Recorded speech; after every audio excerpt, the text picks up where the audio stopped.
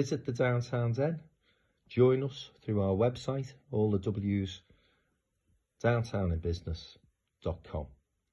Stay in, stay safe, visit the Downtown Den. Night Time Economy Czar for Greater Manchester. Been hugely involved in putting together some great fundraising activities for good causes across the region that we'll talk about a little bit later on. But perhaps more importantly, as far as today's conversation is concerned, I want to talk to Sacha about his career to date, how he got into the music industry, events and that hospitality sector. We'll also be talking to Sacha about how he sees the future when we come out of the COVID-19 crisis, how the economy can get moving again, and what he thinks the challenges and opportunities will be, particularly for the hospitality sector. So welcome, Sacha. Great to see you. No, thank you. Appreciate you inviting me. Yeah, hey, listen, I think the first thing I'd say before we get into how you sort of have mapped out this career in music and events, which has been a fascinating career, and you've done some great things. But the first thing that struck me when I first came across you was what a fantastic name Sacha Lord is.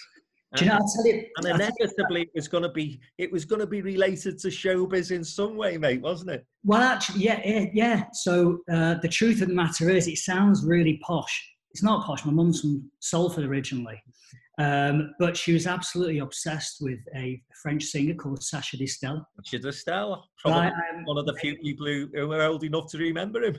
Yes, I am actually named after Sacha Distel. And do you know, when I was at school, there were no other Sacha. Sacha was just a girl's name.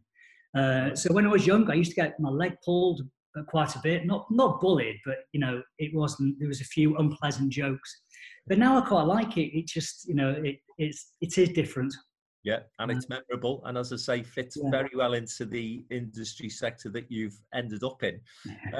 So tell us about that, because I know from conversations that I've had with people and things I've read about, you're a grammar school boy, but I don't think you were a particularly academic sort of student, and therefore, when you left school, you weren't stuck with O-levels, A-levels and everything else, were you? Well, no, actually, I did all right. So I went to a very good grammar school, Manchester Grammar, and I did well at my GCSEs. Okay. Straight A's. But then what happened, unfortunately, unfortunately for my parents, there was this thing that exploded called Manchester that you were part of. And, you know, before we started this, you and I were talking about the Hacienda, and obviously Factory Records and Stone Roses, New Order, James, Happy Mondays, the list goes on. And at that time, wherever you were in the world, if you were into music and fashion as well, you were looking at what we were doing in Manchester. You know, we were the centre of the earth, and everybody was looking for us to lead. And now I thought to myself, well, actually, that's really more exciting than English history. And, you know, I enjoyed art, actually. Art was the thing that I got a kick out of. But it just wasn't for me at all. So no, I at Manchester Grammar, I've still got the yearbook, and it's literally A to Z of the surnames. It's Oxford, Cambridge, St Andrews, you know, all these Edinburgh mega universities and stuff, and me is just a blank. So I left and didn't know what to do. And my first job was working in a clothes shop called Flannels, the original Flannels, in Goose Green in Altrincham, getting 20 quid a day. And then what happened was people were coming in who were buying very expensive clothes. And, you know, we're talking 1989, 1990, and I could not get my head around how somebody could spend my week's wage on a t-shirt. That's crazy. Or a pair of jeans. I just couldn't even start to fathom that out. So the penny sort of dropped with me a little bit, thinking, do you know what, if you want to have a bit more comfort in life, you're going to have to take a bit more risk than working at Flannels every day. So I carried on that job, and I started at a market stall from probably your neck of the woods, sounded by your accent, in Liverpool, a place called Stanley Market. Yeah. Every Sunday. And what I'd do is I'd buy leather jackets from somewhere in Wetherby, and manufacturers sold jackets to Next catalogue. And it was crazy. If a button was missing or a zip was slightly not right, they'd sell it to me for 40 quid, and I could send it to the dry cleaners, get it fixed, and flog it for 80, 90 quid. So it just started. And to this day as well, I'm not having to go at Scousers, because it's not the right time to do it. We're all coming together as one. But I used to have 10 jackets at a time, because obviously cash flow is quite tight. And I used to line them all up around the stall, and I put a chain through one arm, through the jacket into the other arm, so that it was physically impossible to steal a leather jacket from me. Every single week, one got nicked. And to this day, I still cannot work out. There must be like some sort of Houdini stuff that's taught over there in Liverpool, because I could not stop it. But, I carried on going to venues, clubs, listening to the music, and I just took the plunge. 4th of July, 1994, I held my first night, which was a party at the Hacienda. And that kick-started it. I've not looked back since. And it was never meant to be a career. It was meant to do something that I enjoyed, and at the time to pay a few bills. I never looked back from there. It's fascinating tale, Sacha, and I think the motivation behind many entrepreneurs' stories is often, I want to better myself, I want to have a few bob in my pocket. You're looking at your peers, as you say, in flannels at the time, thinking, well, if they can afford £100 per pair of jeans, I want to be able to afford that as well. But what always strikes me in conversations with personalities such as yourself is that eye for an opportunity, the eye for the commercial win. And so, at what age would you have been when you spotted the fact that leather jackets were going cheap and you could turn them around and make a buck out of it? Well, I've never sat down and considered myself as an entrepreneur, but when I talk to people about my stories, they say, well, hang on, you were doing it from an age before you even realised. And when I was at Flannels, I mean, they can't sack me now and they can't tell me off. So, I can tell the story, but I used to get staff discounts, 50%. So my mates who had wealthy parents used to come in the week before, choose what they want, and I'd give them 75%. Give them 25% discounts, and I'd bag 25 myself. So, probably whilst I was there, I was making money on the side, which is a bit naughty of me, but everybody won. I knew what the markups were anyway, so they were still making money. Yeah. Well, as I say, I think that is entrepreneurial. It depends on how people define entrepreneurs, and I think sometimes people are identified as entrepreneurs who don't fit into that category, but I think you certainly do.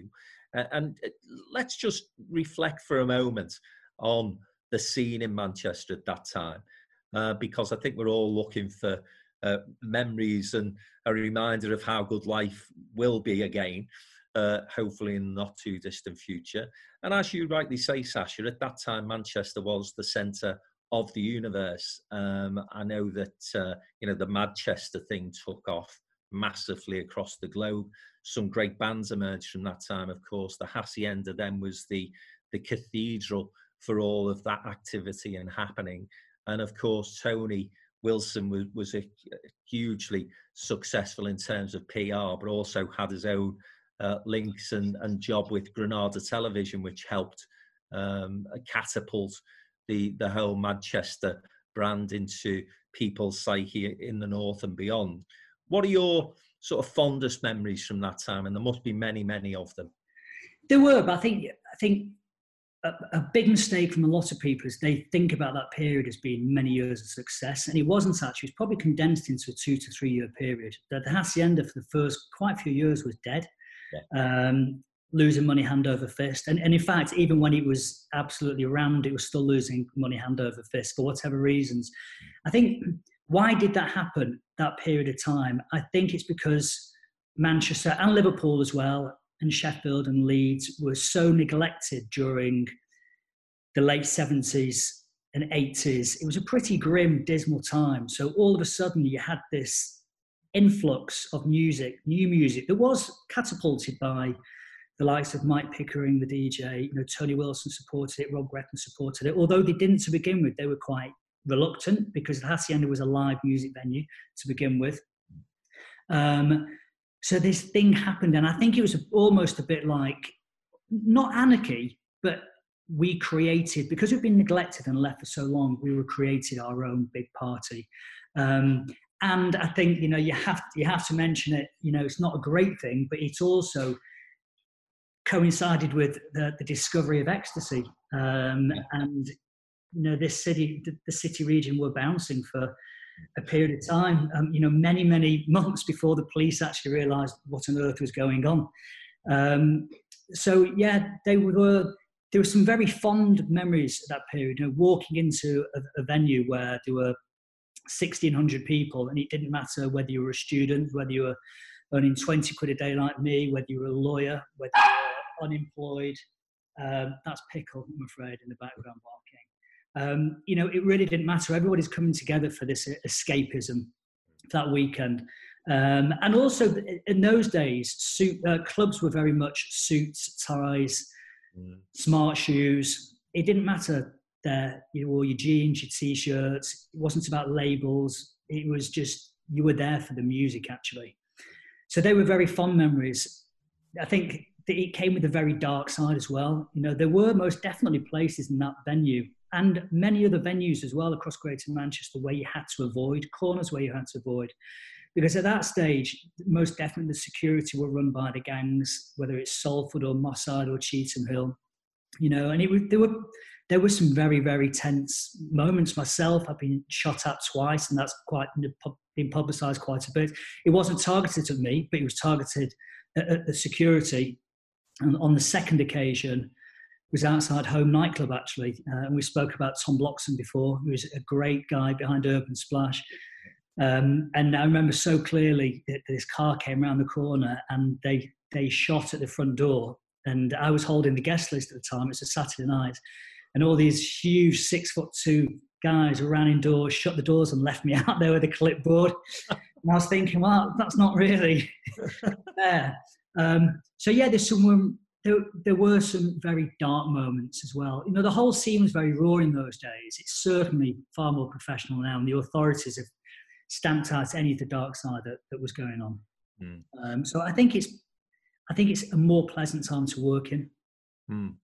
Yeah, I think that's probably true. And I think the analysis that you've given there of northern towns and northern cities at that time is a very accurate one. And of course, you know, we did go through a period of deindustrialization, lots of job losses, you know, literally millions of people unemployed. And places like Liverpool, Manchester, Sheffield, you mentioned as well, were among the hardest hit.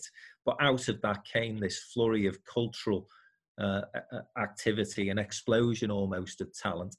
And what I've always admired about Manchester, and this is something that perhaps has stuck in the craw of Scousers for some years, but they've started to football. Yeah, apart from the football, which I think, yeah, I don't really want to talk about that from any level at the moment, being an Evertonian. But I think what I've admired about Manchester over the last 20, 25 years is the fact that you had that, as you say, that window of 3 years. And, you know, that's happened in many other places across the UK. So you can point to particular cities and say, right, during that period, that was their golden time. And then it moved on. And that city either went into decline or maybe it just went on and did something a bit differently. And I'll use my own city as an example of that. So the 60s, the Beatles, football at the time as well, Everton, Liverpool, Bill Shankly had come into the city, obviously an iconic figure. Everton were the Mersey millionaires at the time. So you had all of that cultural activity, all that goodwill, fantastic energy about the place. And then the 70s came and Liverpool fell off a cliff. What I admire about Manchester, and it does it still to this day, is it has a success and then it says, okay, what next? It's not nostalgic about the past. It'll celebrate the past when it's right to do so, but you very quickly think, okay, that chapter of our history is closed now. It's about the next thing. And I think both in terms of your business leaders and perhaps more importantly in this context, your political leadership, that's the way in which Manchester has maintained its momentum.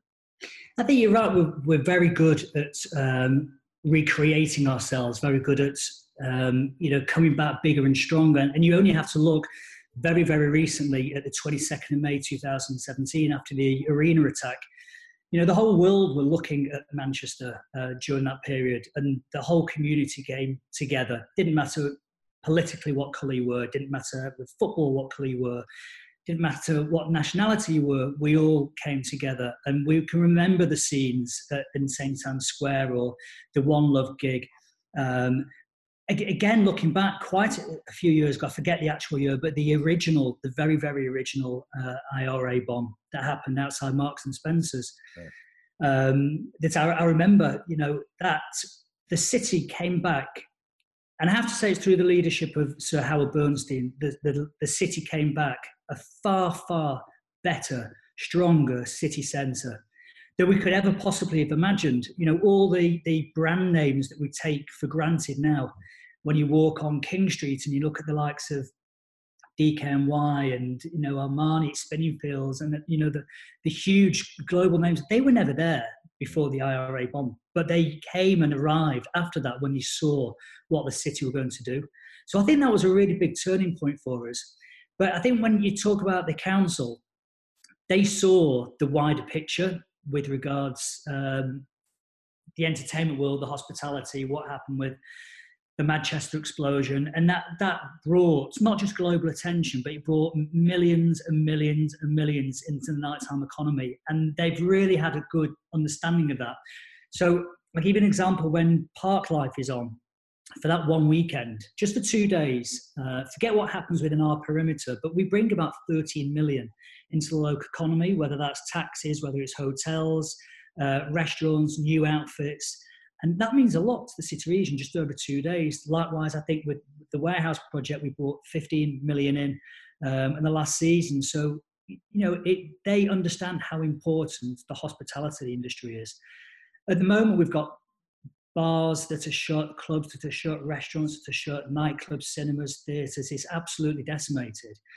But, I can tell you that in the next couple of days, we are going to be creating a Greater Manchester Hospitality Task Force, because we're starting to hear the word recovery quite a bit now, which is nice to hear. We are seeing other countries in Europe and China, that are starting to turn that release tap. So it's going to be interesting how it happens. I've got a few ideas how it's going to happen. They're not necessarily correct, but I think I'm going to be right on it. But yeah, we've always taken, hospitality is the 5th biggest industry in the whole of the UK, and a lot of councils, local authorities don't really give it the acknowledgement it's due, because they see it comes with trouble, antisocial behaviour order. They think of urination on the streets, and that does happen. It does happen. We can't disguise that or hide that. But think about how many jobs it creates. In Greater Manchester alone, it's 414,000 jobs. It's as I say, it's the 5th biggest industry, so it can't be ignored.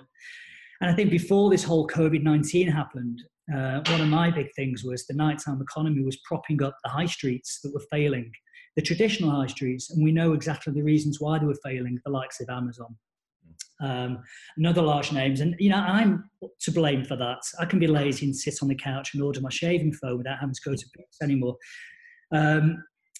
But you look at examples like Altrincham, where 5 years ago it was one of the most boarded up streets in the whole of the UK, boarded up town, and Altrincham Market happened, and now there's loads of small independent bars, restaurants around there, and last year it won the best UK high streets of the year. So that's how important the hospitality industry is, and we are going to come back bigger, we're resilient, and we're going to come back stronger. Yeah, and that optimism is good to hear, Sacha. I'm sure many people who are listening today will welcome that positive outlook.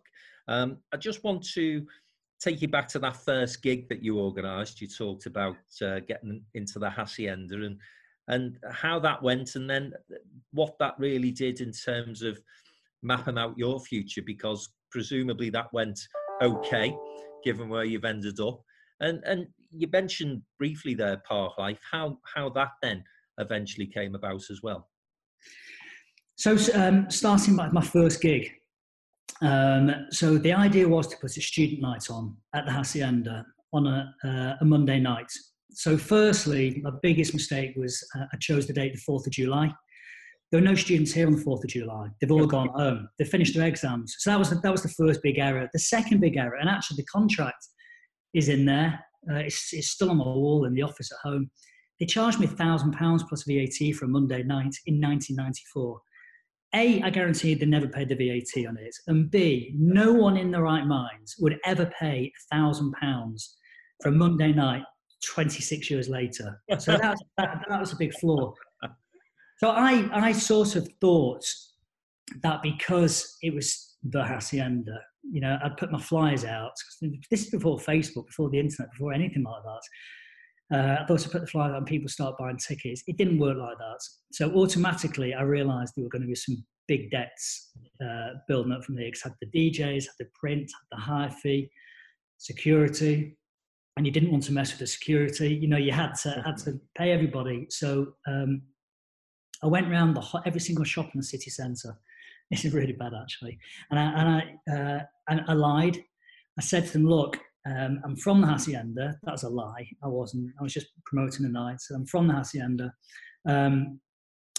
Thank you for allowing us to put all our flyers and posters in your shops over the last 12 months. And as a thank you, this coming Monday, we're going to allow 2 people from the shop to come in absolutely free of charge. But you mustn't tell anyone about it, because this week that Monday we've got United coming down, Take That are going to be in there, M People are in there, listed off all these names.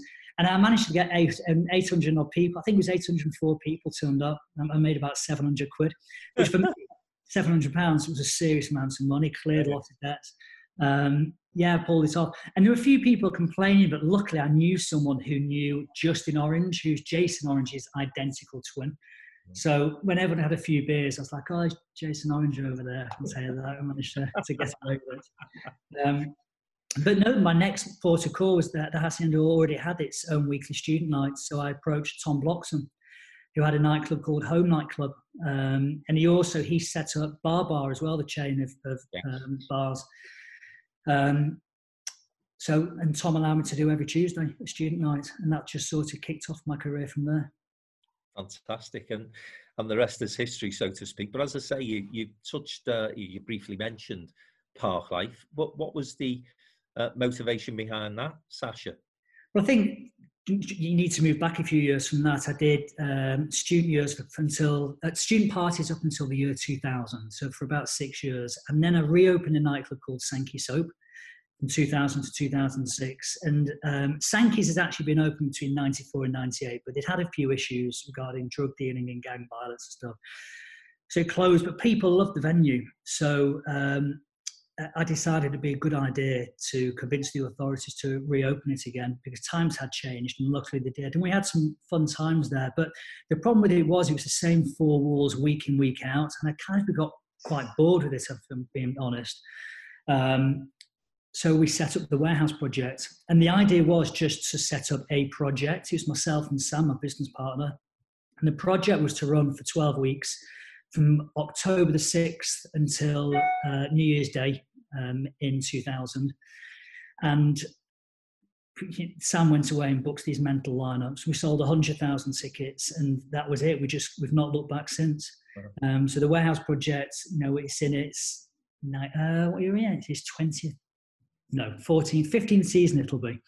But yeah, it's going from strength to strength. Last season was at Mayfield, where every Friday and Saturday we sold 10,000 tickets, over 25 shows, which, 250,000 tickets during that period. It's just crazy.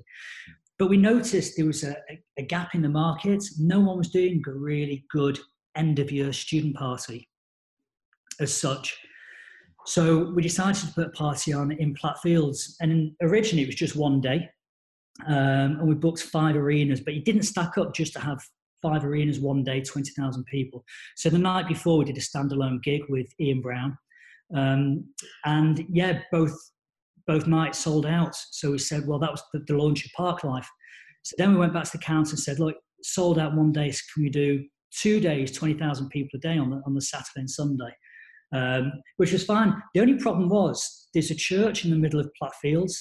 And they insisted between, I think it's 6 and 7, they had to have the sermon. So we weren't allowed to play the music. So what we did was we got all these performers. No, the license said no amplified music. That was it. So we got all these performers to go around doing like acrobatics and banging the drums and things like that. But at 6 o'clock, everybody had had that much to drink already. The music had stopped. No one stopped dancing for an hour. And we were stood there thinking, this is like really, really, really weird. But yeah, it was just the following year again sold out. It was bulging at the seams. So it was the council that convinced me to move it to Heaton Park, which I was reluctant to do actually. I wanted to move it to Wythenshawe Park, which would be far more manageable in terms of walking there for students.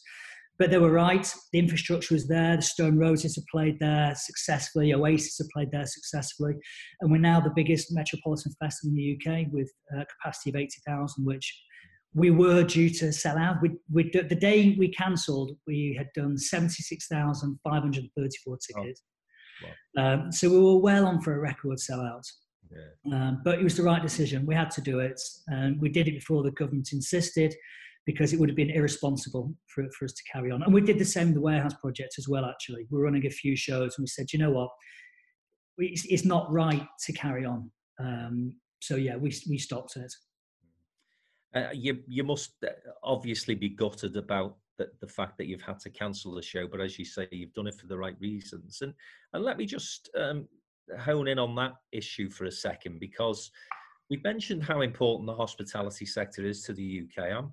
I often wonder whether our national politicians are as attuned to that as our regional politicians. I know Steve Rotherham, Andy Burnham, Joe Anderson, very conscious of the importance of the hospitality sector.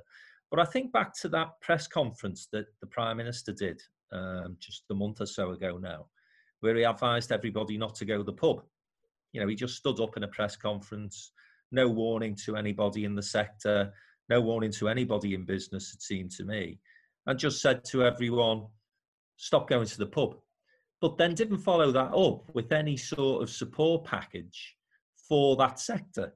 And therefore, you know, you will know far more people within the industry than I do, Sacha, but those I know, they felt totally abandoned at that point.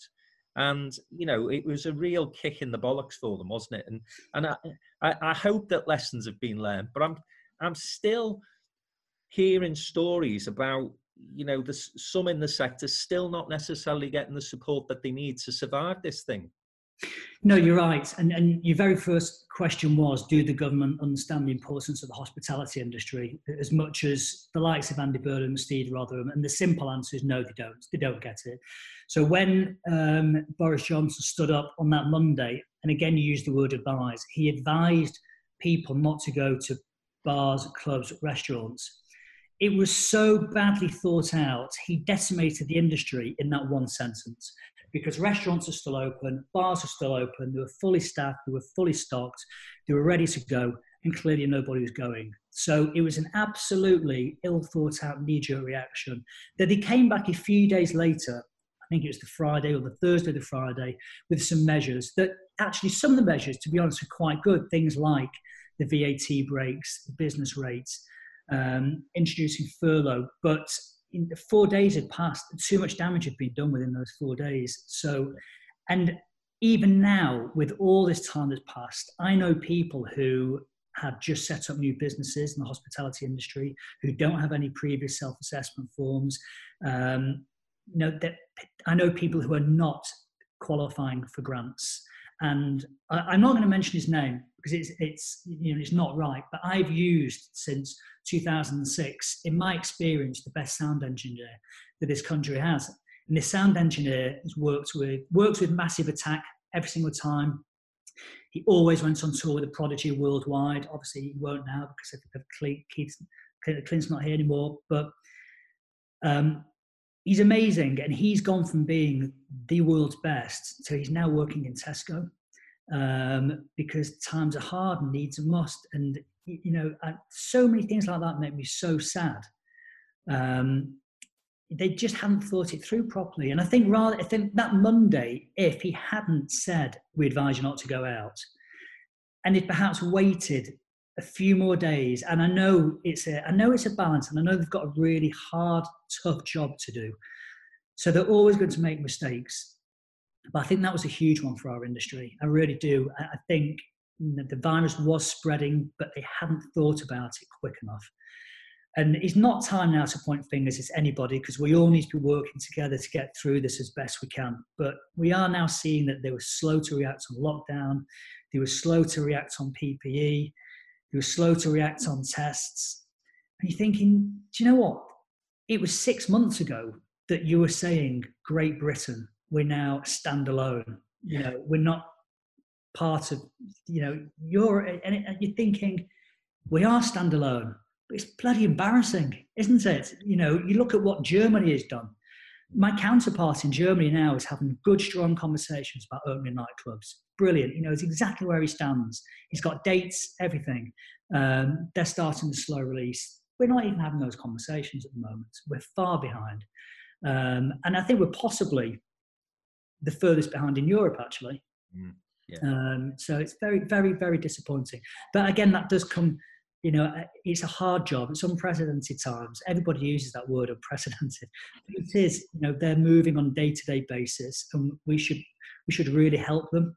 You know, I think, you know, we're here to support each other at the moment. But once we're through this, and we will get through it, then it's time to say, listen, you cocked up.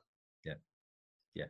I think the other issue, though, which is being picked up in terms of the care services and the health service at the moment, but not so much, again, the hospitality sector. I mean, we've been operating in London for about a year or so now, but this is true in other cities, Manchester included, is the importance of European workers to that sector. And again, we were saying to the government for months and months now that there need to be exceptions for those that are working in hospitality. And then, of course, Priti Patel came out and said, well, unless you earn, I can't remember what the figure was now, you know, £99,000 a year or whatever it was, then sorry, you're going back home. Yeah. Now, we've got to, you know, we've got to take this opportunity surely now of going back to the government and saying, well, look, you've pulled the rug out of us with that daft announcement, however well-intentioned. And, you know, I'm not suggesting that the Prime Minister knew what was going to happen on the back of his announcement, but nevertheless, we know now what did happen. Can we now actually take another look at what key workers actually are? Because in the hospitality sector, if you overnight take away European workers, then there's potentially going to be a crisis. Sadly, I have to say, Sacha, we're potentially in a position where some people are going to lose their jobs over the next few months. But you know where I'm coming from. Yeah, I think, sadly, you know, I am a positive person, but most definitely 100%, I don't have to be doom and gloom. We have to be realistic. People are going to lose their jobs. Some businesses are going to fail. Priti Patel, I think she came out with the initial figure of 31,000 as the benchmark. And then she realised that that did not cover majority of our nurses, the NHS, the frontline staff that at the moment are saving everybody's lives. So she revisited it and came back, and then I think she said 28,000 after that. Yeah. And then she announced that possibly her parents wouldn't have qualified coming into the country. So that's just another example of how stupid some of the decisions they've made have possibly been. But, you know, that's enough of that. I think once we're through this, all rule books, in my opinion, should be torn up. You know, we have got many, many key workers across the NHS at the moment saving lives, who perhaps, if the rules had been put through, shouldn't's not the right word, wouldn't be here now. So they're risking their lives to stay our lives. So it's not just in the hospitality, it's every single industry throughout the whole of the UK economy. It has to be relooked at. Because it was such a wrong call. Absolutely. Now, final question from me, because we've got lots of people who've sort of emailed in, and I'll put some of their questions to you as well. But two parts of this question, I suppose. First of all, you know, again, a fabulous title, the Czar for the Night Time Economy for Greater Manchester, working alongside Andy Burnham and his colleagues at the Combined Authority. I want you to sort of explain how that came about, but then more importantly, perhaps for where we are at the moment, you've mentioned the establishment of a hospitality sector task force, which I think is a great idea. But what are the other things that you're doing in that role at the moment to begin to look at how we get out of this crisis and we can build to recovery quickly? So I'll tell you how it came about.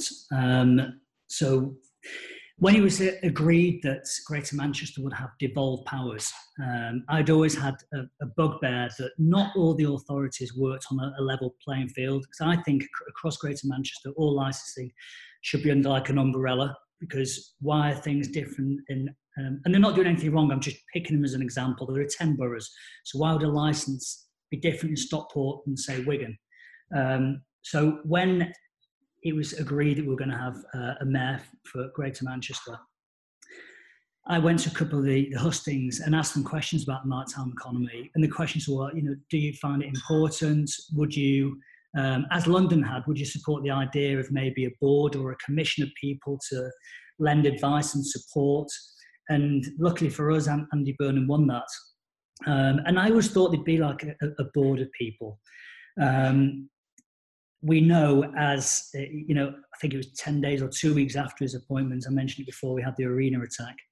And then there was the One Love concert. And the One Love concert was absolutely fantastic. The whole world were looking at that. But it was like, the Justin Biebers, the Miley Cyruses of the world were playing that. And then the week after, we had Parklife. So I wanted to do something that was more Manchester, more Greater Manchester. And fortunately, that year, by complete fluke, we put the 1975s, and obviously Matty Healy's Manchester based. So I said, well, look, do you know what? Let's get on stage all the first responders, so the paramedics from that night, emergency services, the police, taxi drivers that helped out, the hotels that opened the room. Let's get all those people on stage. And I invited Andy to come up with a couple of the councillors from the city centre. And he made this really nice, impassioned speech. And then he invited on Matt Healy from 1975s. And it's actually, you can still see it on YouTube. You could see 80,000 people there listening to every single word. You could hear a pin drop. But I think the conversations just started from then. And 12 months after that, he asked me to, we've been bouncing ideas off after each other. He asked me if I'd take on the role of Night Time Economy Advisor, which I have to say is one of the most proudest moments of my career. And yeah, it started from there. And we'd been doing such amazing, great work during an 18-month period. We'd created a blueprint for Greater Manchester, which was setting out my vision, and things were really moving. We were creating safety havens across GM.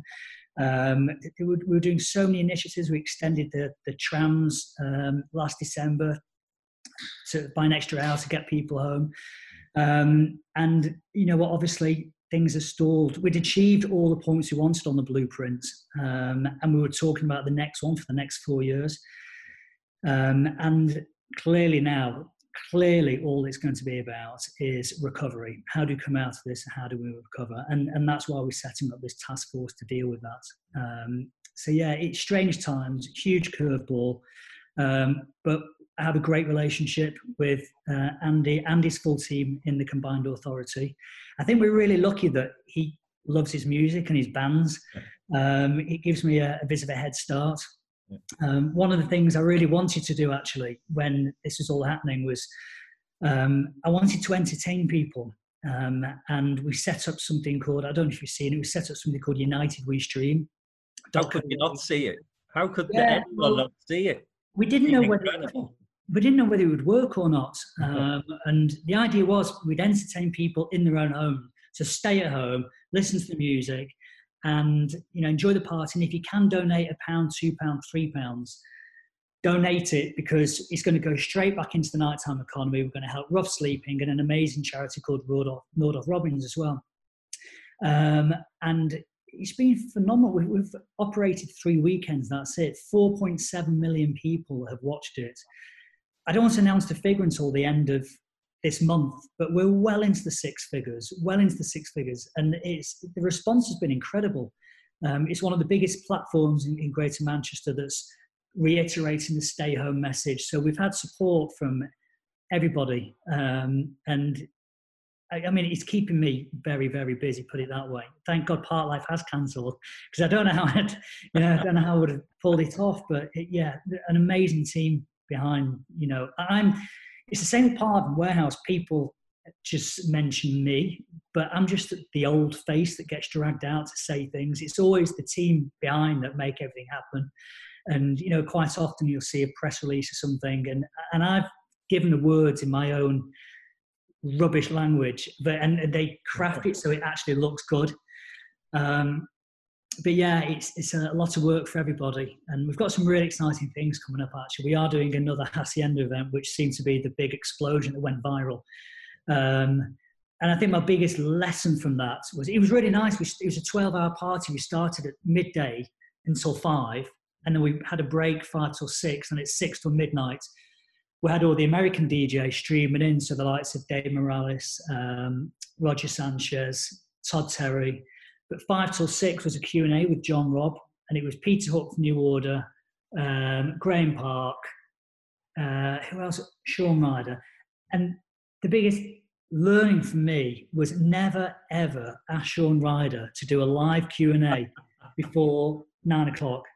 Because I was sat outside in the garden, and I'll be honest, I'd had probably a couple of glasses of wine, and I was really getting into the event, and I was loving it. I was loving all the old music, and then the sentence that Sean said, where there was no context to it. He said a band member from the Happy Mondays was banging a tranny.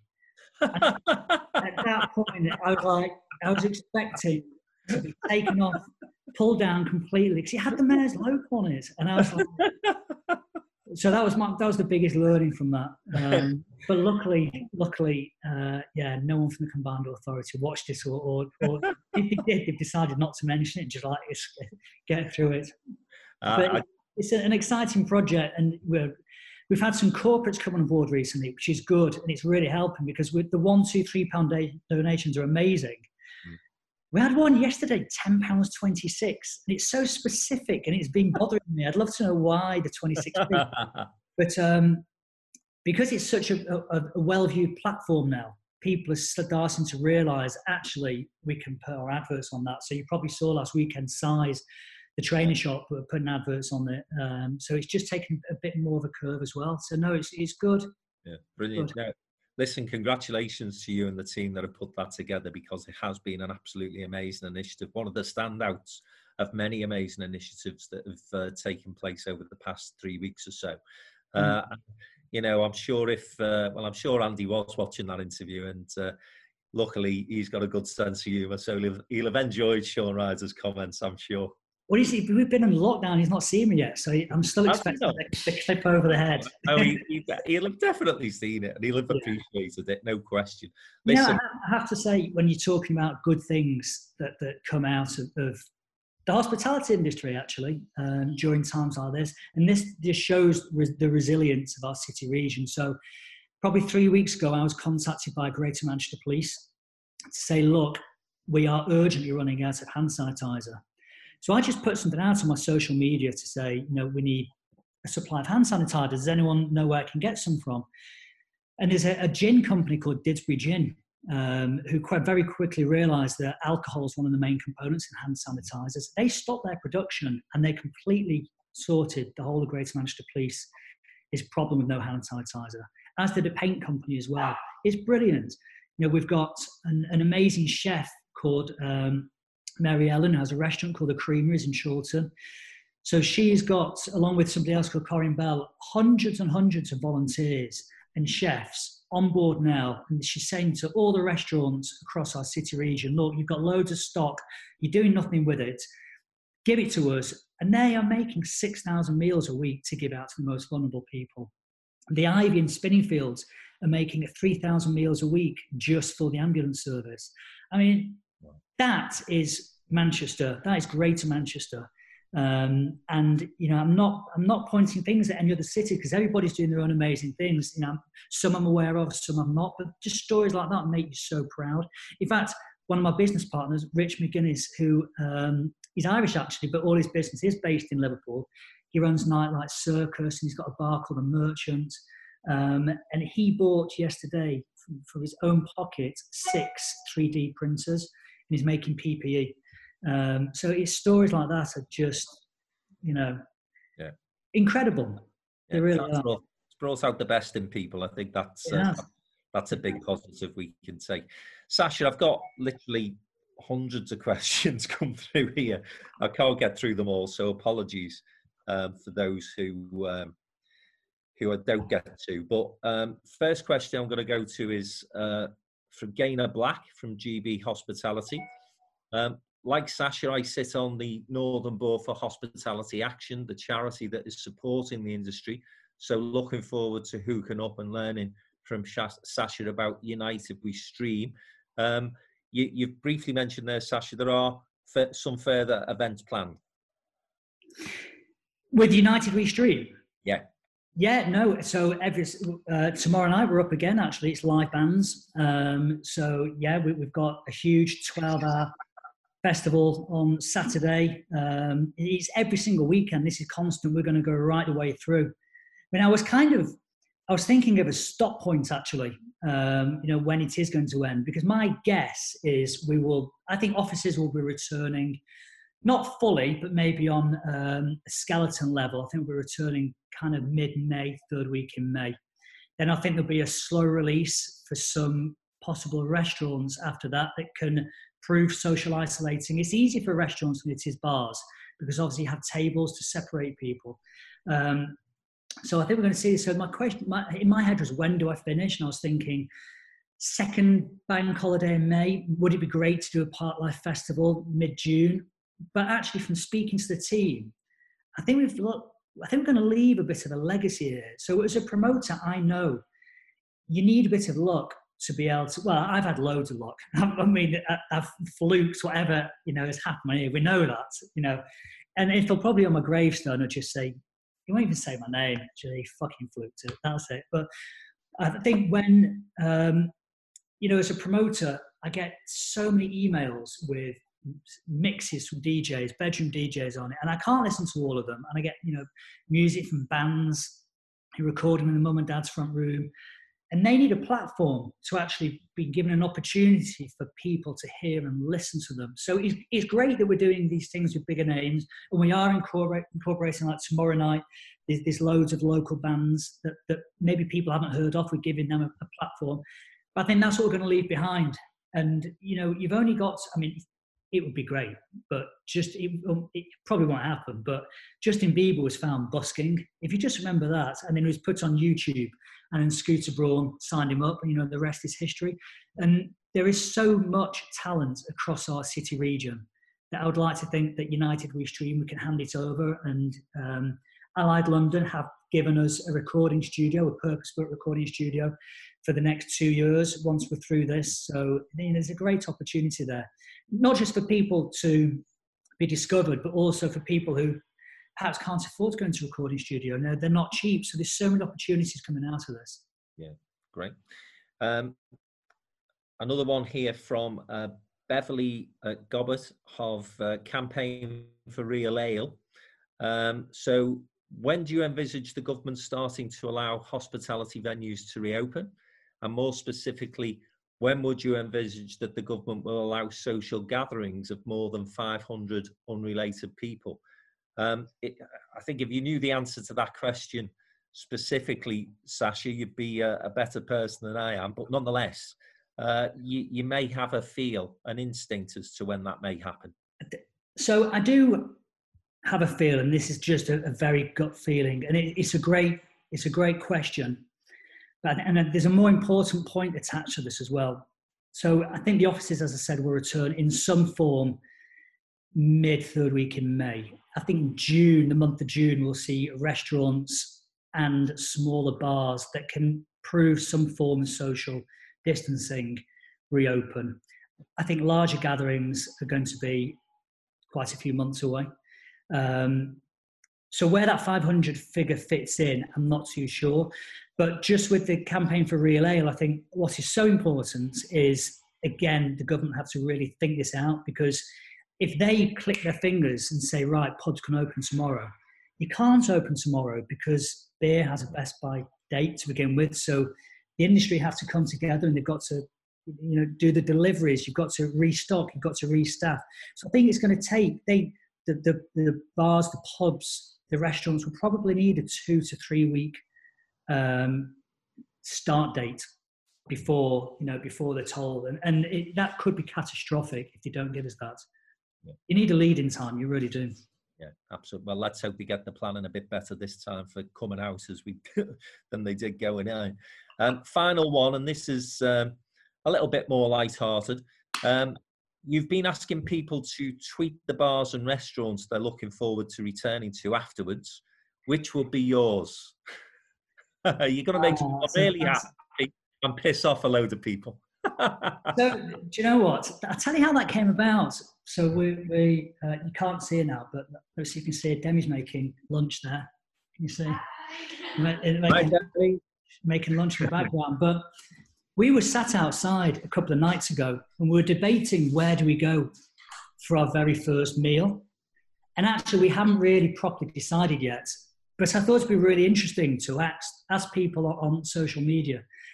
And it went nuts. I think I've had over 1,000 responses to it.